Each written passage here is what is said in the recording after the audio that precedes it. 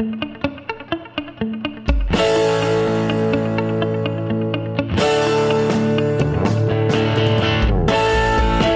to Your Lot and Parcel podcast with your host, Benjamin Diaz, designed strictly for you, the consumer.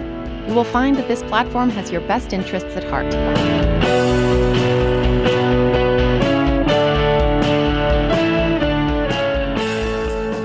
Thank you for your company. This is Benjamin.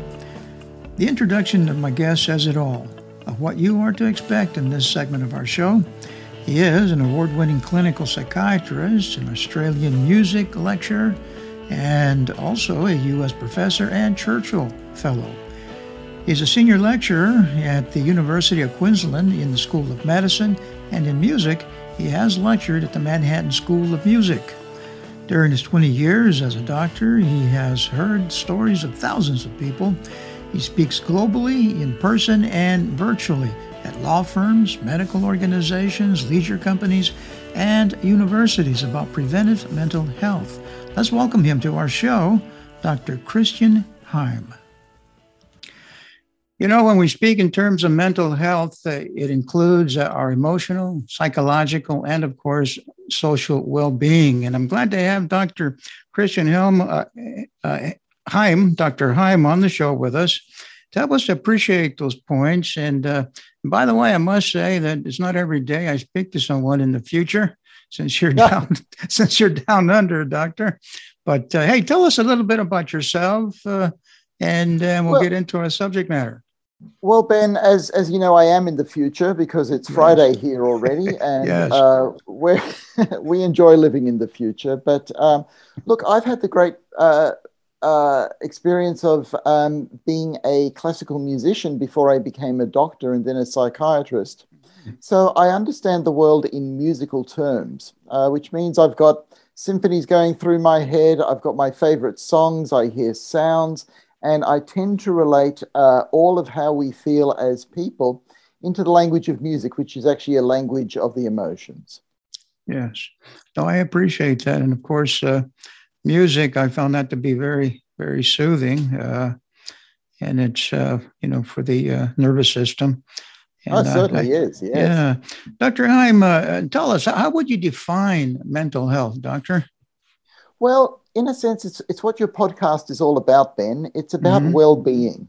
Okay. Well-being is the word that we use for mental health. In fact, the World Health Organization uses the word well-being in its definition. So it's a state of well-being for an individual and appreciating all that you're capable of and being able to contribute and feel part of your society. So that encompasses a few things. Mm-hmm. So what it encompasses is first yourself. So when somebody says, "How are you doing?" and they say, "I'm feeling good." Now, as long as you're telling the truth, that's actually mental health. Well, as you know, Ben, a lot of us don't. You know, it just becomes a polite thing to say when we're kind of dying inside. That's true. But you mentioned how it encompasses emotional things, social things, and mental things, and physical things. And all of this is encompassed in that one word, well-being. And so mental health, particularly from a doctor's point of view and as a psychiatrist, what I look for is how is somebody functioning? Are they actually doing what they're supposed to be doing in life? That is working, getting on with the people around them, are integrated with the community, and basically getting on with life the way that they feel that they should be getting on with life. That's mental health. I like those points. And I can appreciate that. So, of course, we live in the human condition is so complex, so fragile, so tenuous. And mental health, sometimes it is an issue. But can it be prevented? It would be my question. Well, this is one of my passions, Ben, to prevent mental health. Because many years ago, I heard a senior psychiatrist say, look, it's not good enough for you guys to be treating mental health. We've got to be preventing it as well. So if we're supposed to be preventing mental health, that means that it is preventable. So in other words, we're supposed to be preventing mental illness, okay? Mm-hmm. So, and look, we are going through a bit of a mental health crisis at the moment. Rates are rising. And it's got nothing to do with our genetics, Ben. It actually has to do with the way that we're living. So when we're looking to prevent mental illness in our lives, what we're doing is we're looking at the core causes of mental illness. And so it's all these imbalances that we have in how much we work, how much we spend time with people, how much we relax, how much we worry about the future. All of these things are putting our mental health into whack, and we basically end up with an increase in mental illness because of the way that we're living. Because of that, it means that it is actually preventable. Very good. I'll just take another sip of my coffee here. Yes, there you go. So it's you indicated sometimes, can it be genetic? I mean, what is the culprit that causes mental? Can it be hereditary, or could it be environmental? I think you did touch on what you had to say. Would that be correct? Yeah, Ben, okay. It is correct. And look, as medicos, we always look for genetics. And just like diabetes has a genetic component and heart disease has a genetic component, it is well documented that mental illness has a genetic component. But Ben, we are seeing huge rate rises in depression, anxiety, addictions, and suicide. And look, given that our genetic makeup hasn't changed terribly much in about 60,000 years now, this rate rise that we're seeing over the last couple of decades does not have much to do with genetics, Ben. It has to do with the environment. It has to do with the way that we're living. And the good news about that, the good news is that it's preventable. We can actually do something about that. Good. I'm not sure. Of course, there's so many expressions such as, the rat race, we just got to keep moving forward, I guess a lot has to do with that. Well, it's interesting, Ben, because I'm just writing a book on this at the moment, what the real contributors to mental illness actually are. And work is not actually one of them.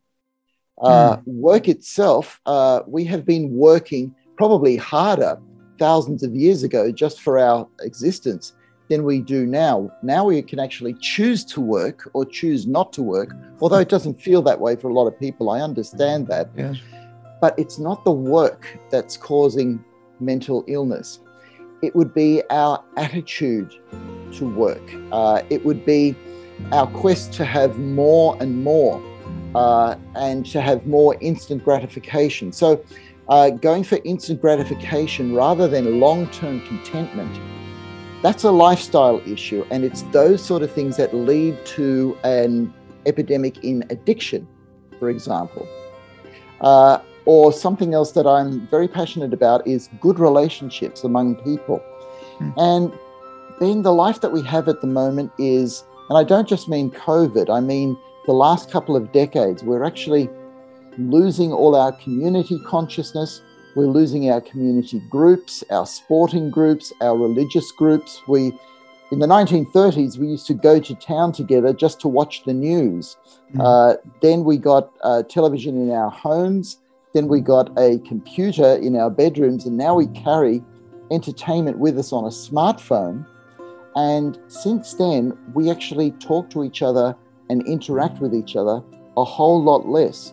And look, my money, Ben, is on relationships. What really keeps us together as human beings is good relationships. And if we don't have good relationships, that will lead to mental illness.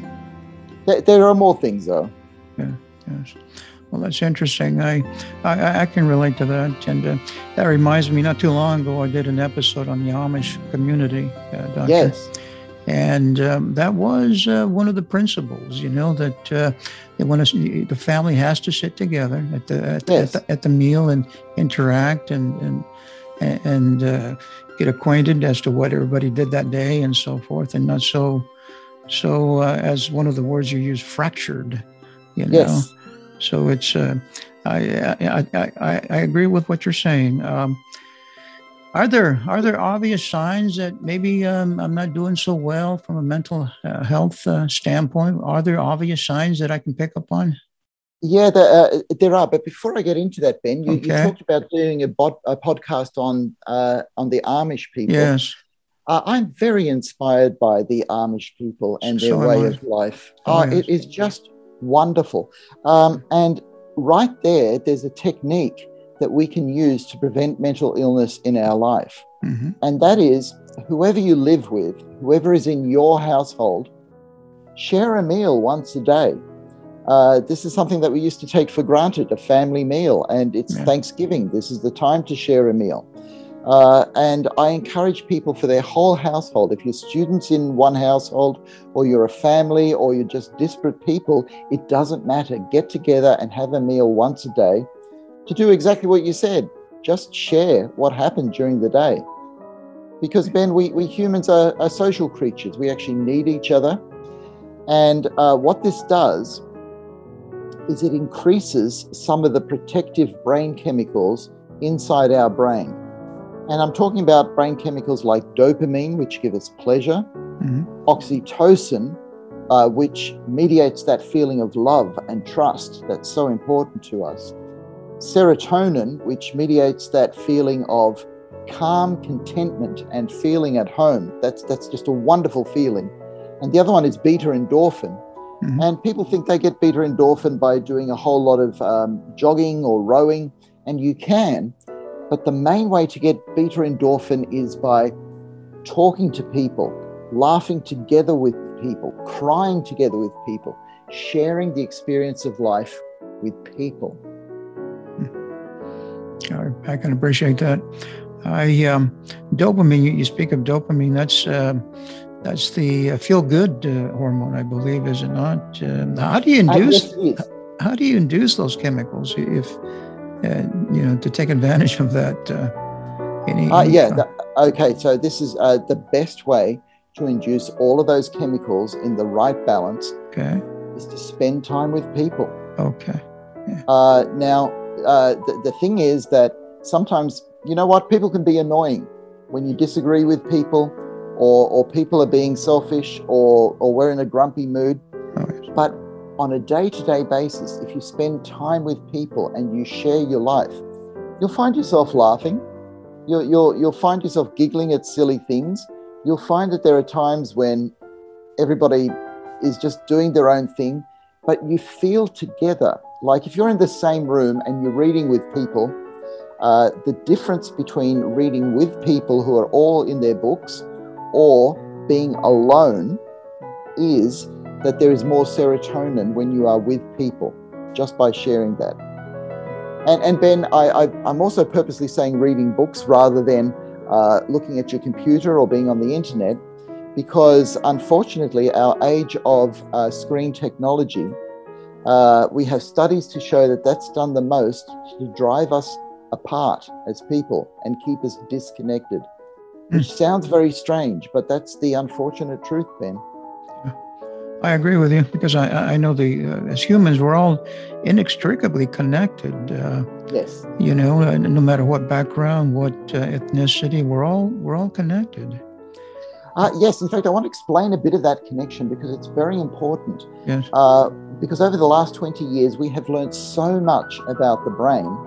And look, neuroscience is still in its infancy. There's still so much to learn. But one of the big things that we have learned is that so much of the brain is dedicated to getting on with other people. So, Ben, I'm going to take you inside the brain to a place in the limbic system, and the limbic system basically takes care of our emotions. But there's one little bulge, actually it's quite a big bulge in the limbic system, that's called the anterior cingulate gyrus. Now, it sounds like a complicated word, but it just means the front part of the belt. Okay. And so it looks like a belt in the brain because it wraps around a bundle of nerves. And what happens in this area predominantly is our empathy, our feeling with somebody else. When I see somebody else in pain, I feel pain myself. When I see somebody else having a good time, I feel a bit of joy myself. And that all happens through the anterior cingulate gyrus. And this keeps us together. But we've got this study that actually came out of China that basically showed that people who use the internet very heavily, and I'm talking about 10, 11 hours a day, their anterior cingulate gyrus is shrinking. And that to me is a frightening example of how the brain can develop in a negative way because we are interacting so much with screen technology that we don't interact with each other as much as we should. So for me as a psychiatrist, Ben, that's a really significant finding because what it says is our brains are changing right in front of us. And the things that we are doing on a day-to-day basis make a difference to our brain and to our mental health. That's very significant, what you had to say there, Doctor. Yeah.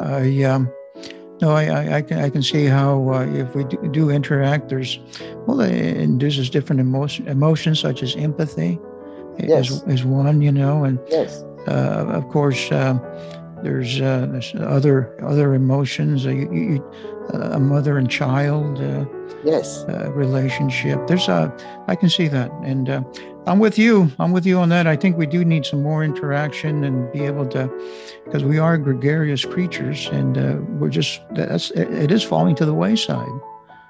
Ben, you're so right. You're so right. Yeah.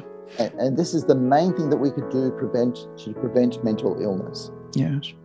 Very good. Yeah. So as I had asked, would there be any obvious signs that I'm lacking mental health because of that? Yeah, that's a very good question, Ben, because it's actually not as easy to answer that question as people might think.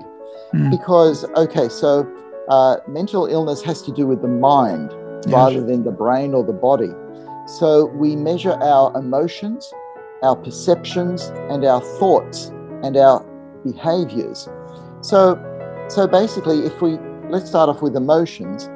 Well, just because you feel down for a day does not mean that you're lacking mental health, because it is normal for all of us to feel up and down and to be a little bit tossed by life.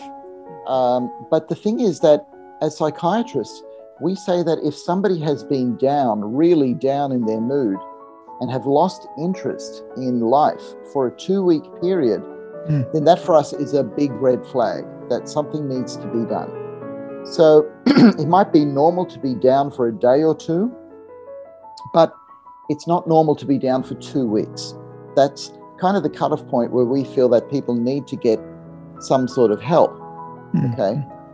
Or let's say thoughts, because thoughts and beliefs, illnesses like schizophrenia, where people believe things that are what we call delusions, and that's a whole topic in itself. But the rule of thumb that we use is, look, all of us build dream castles in the sky. We've all got these hopes and dreams and some thoughts that are a little bit out there, but it's when you move in, it's when you see that dream castle in the sky as your reality, rather than I'm just dreaming here, I'm just having a bit of fun, that your thoughts have crossed a line, which means that you're probably no longer functioning as well as you should as a human being. And that's the main thing that we look at, function. Somebody who can no longer do their job, no longer interact with the people around them. They're staying in bed 24 hours a day. They can't get themselves to be part of life. Whatever the symptoms are, whatever the thoughts and the feelings, that tells us this person needs help. Now, on top of it, Ben, I want to say that people should get help and do what they can for their mental health way before it gets to that stage. Because what we do know is people tend to ask for help in our society far too late.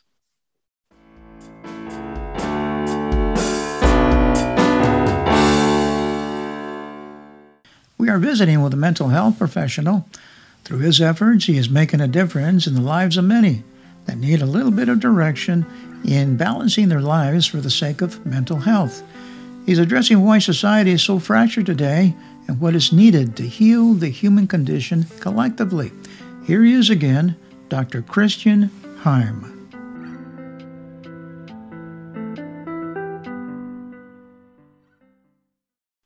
Yes. Let me ask. So 1 or 2 days. I've experienced that, doctor. I'm not feeling 100% one day, and the next day I bounce back. But what you're saying is 2 weeks. That's clinical depression, correct? That's right. That's clinical depression. That's exactly right. All right. That's what we look at for clinical depression. Very good. So you get to that point, you got to do something. Would you say that our diet is a contributing factor? All right. Well, the the scientific answer to that is that in the last 10, maybe 15 years, we have learned that food has much more of an effect on our brain than we first realized. But I want us to keep that in perspective, Ben, because when people hear that, they do all sorts of weird and wonderful things with their diet, but they're still smoking their marijuana or drinking their alcohol. Okay. Yes. And on a scale of 1 to 10, if you stop the marijuana, you're stopping like a number 8. Whereas if you're changing your diet, you're changing a number 2 or 3. Right.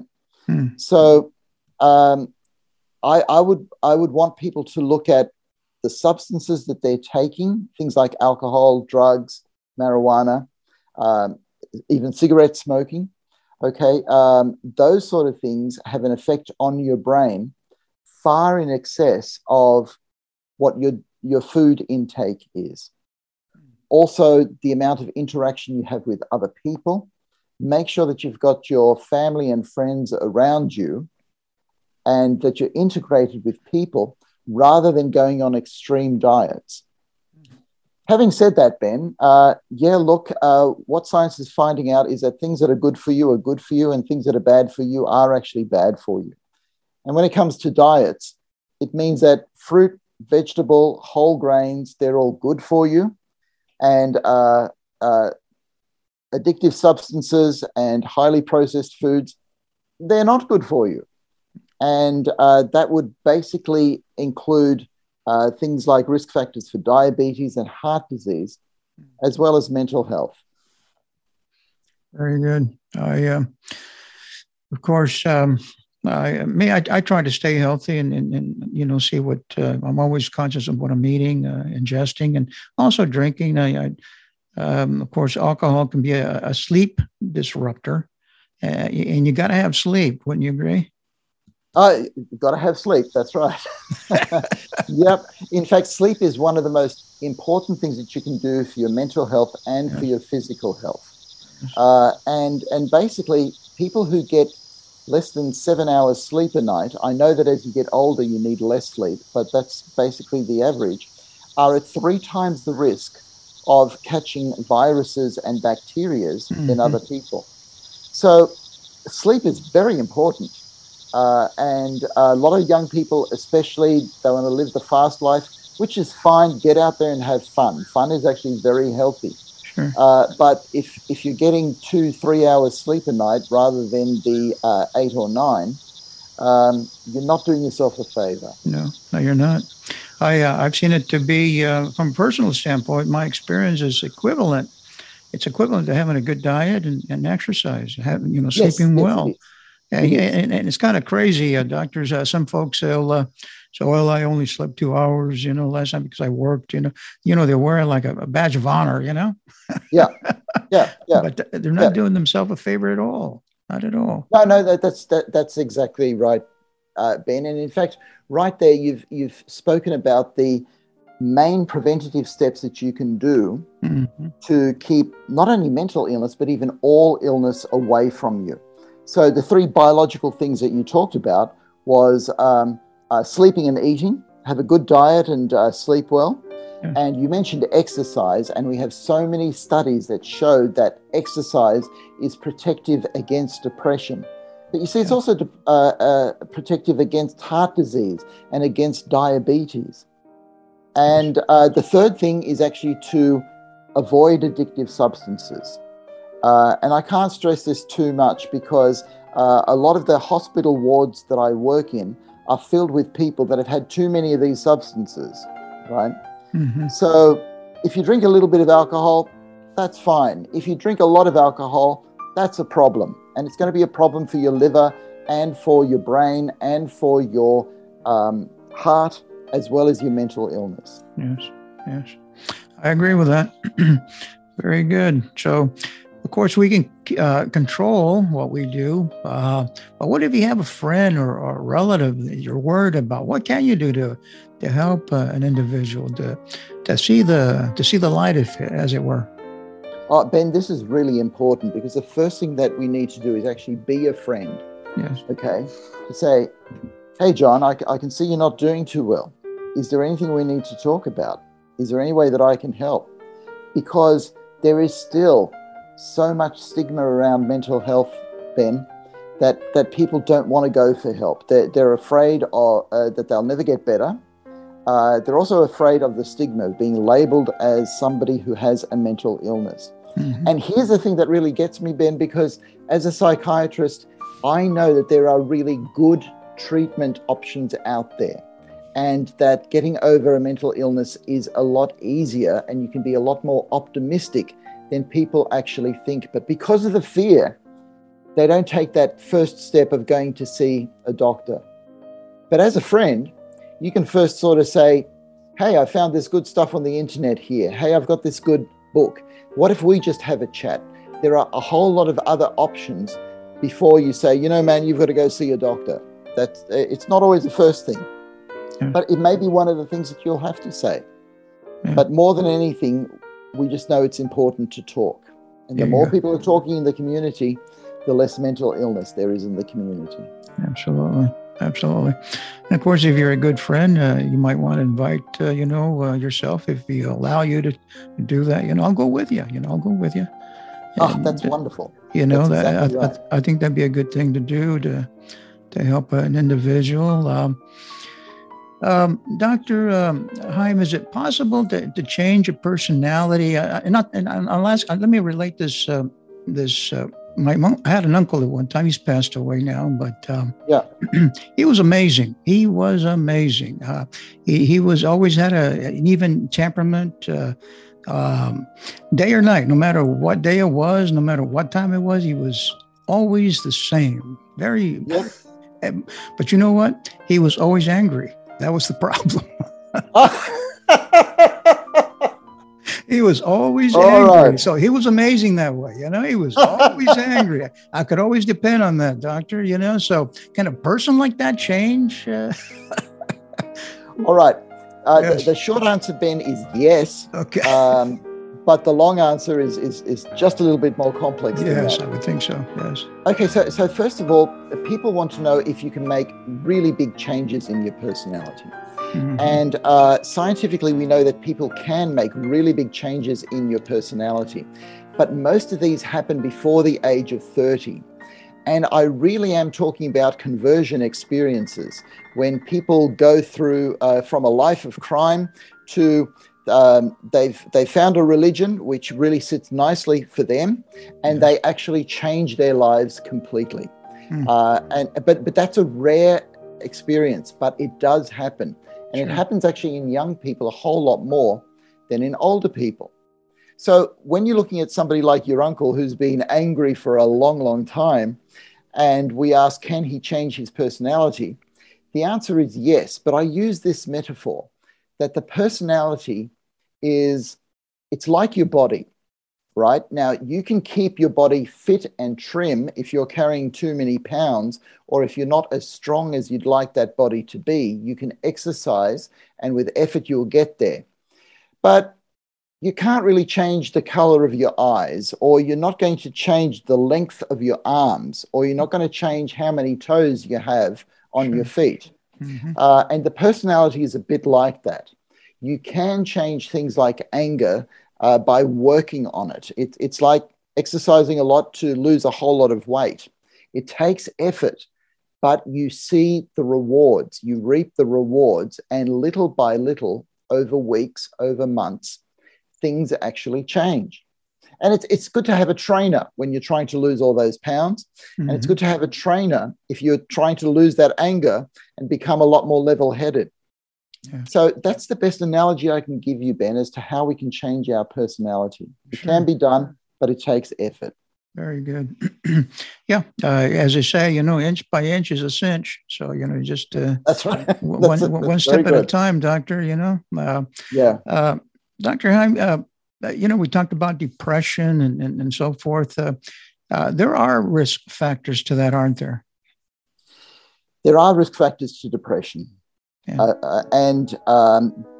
So what we'd like to do is to see that you can keep these risk factors under control. So the risk factors that we look for in depression is, genetics is a risk factor. Mm-hmm. But decades ago, I used to tell people that if you had a parent with a depression, your chances of getting depression is about 14%. Now, unfortunately, these days where the risk of anybody in the population getting depression is over 20%, the genetic risk factor is looking less and less of a problem. So what we're looking for is environmental risk factors that you can do something about. So life events, we can't control all that happens to us, but we can look at the way we react to how life happens to us. And if we can surround ourselves with people, our reactions to life events that are a problem just become a bit easier. So people, loneliness is a risk factor for depression. So having people around you, any people that are friends, family, even having enemies around you, it's better than having nobody around you. Yeah. So people, and this is the big risk factor for all of society because we're losing people. So just an example of that, we know that divorced men are 6 times as likely to take their own lives as men that are married. And that's huge. That's huge because of the amount of loneliness that gets experienced. So another big risk factor is, and I've said it a few times today, the alcohol and the substances that we take. Alcohol is a risk factor for depression. Yes. And that's something that can be changed. I'm not saying that people have to give up all of their alcohol, but obviously the less, the better. Another risk factor is chronic pain.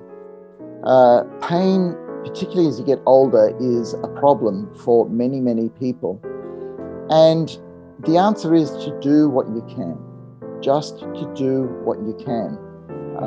And that will then bring down your risk for depression because with pain comes the risk of depression. Yes, very good. You indicated that, of course, we have to surround ourselves. That reminds me of an entrepreneur. He's passed away a few years ago. Jim Rome was his name. He was also a philosopher. He said that you are the average of the 5 individuals you surround yourself with. Oh, wow, that's a good way of looking at life. Yes. It is, yeah. And so if we associate with those that are positive and have good habits, good outlook in life, well, you see some of that is contagious. Yes, it is. Yeah. It is. So, in fact, my wife does a lot of research into what is contagious. Laughter, for example, is contagious. But if, as we do these days, you look at your screen to find your jokes, rather than being with people who are telling jokes, then there's no contagion there. It's just you and the screen.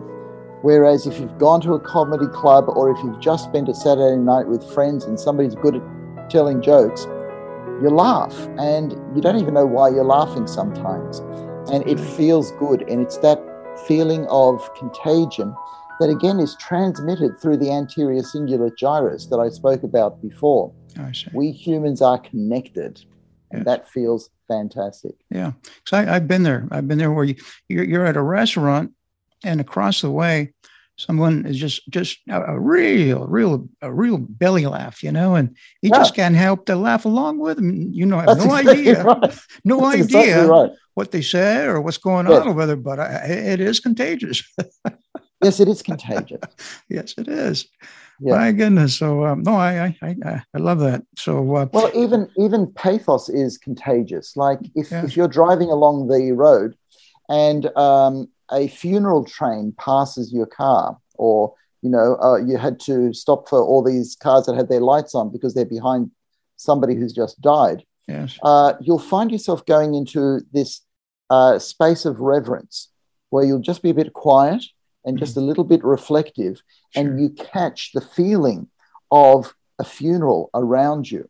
And that too is contagious. And I know this sounds strange, but that's actually healthy. That it's contagious is actually healthy. I think so. You begin to be pensive and understand the sorrow of another individual, So it's there's a connection. There's definitely a tether of emotion there. So yes. I appreciate that very much. Dr. Heim, what services, or I know you have a subscription on your. Yeah. Can tell us about what you have available for the public or my audience, if you would. Well, Ben, what I do is I put out podcasts and blog posts every week at the moment. We will put out some videos on YouTube every now and again, and I've always got a book coming out somewhere along the line. I think earlier this year we published a book on love, and now we're just putting out a book on forgiveness, and that's all available on Amazon. But our website, which is Dr. Christian Heim, just Dr. Christian Heim, that's got all that information. And like a lot of people these days, we've got a few different platforms, including LinkedIn and Facebook and Instagram. And so people like to follow the way that they can. And anybody who sees this will know that the thing that I have written there is that I'm into preventative mental health. The things that prevent mental health, particularly love and relationships, gratitude and forgiveness. As a psychiatrist, I see people who have these things going on in their lives are just doing better than others. Mm-hmm. And so that's where you can find us out there, Ben. And thanks for asking. Sure. I want you to know I did read your first chapter on the 7 types of love. And it's amazing. And also, by the way, what's the name of your podcast, Doctor? The podcast, it's called the Christian Heim Podcast, the Dr. Christian Heim Podcast. Very good. Okay. And I believe that's up on a few different podcasters. Yeah. Very good. Very good. Well, I want to thank you. I admire your expertise and your commitment and what you're doing. And I want to thank you. You're very gracious to come on your Lot and Parcel show. And I wish you the best, Doctor. And Ben, I wish Lot and Parcel all the best too, because what you're doing is getting the information out there. And so the service that you're giving the community to facilitate people like myself and other people that you have on this podcast to get exciting ideas out there. We thank you for it, Ben. We really value what you do. Thank you. You take care, Doctor. Okay, you take care too. You listeners, if you have a recommendation for a show, or you have a question or a comment, or just want to say hello, drop me a note at yourlotandparcel.org.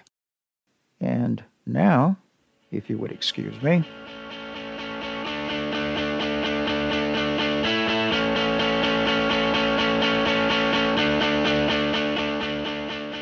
This program has been produced by Isaac Diaz with music by Echo Foxtone.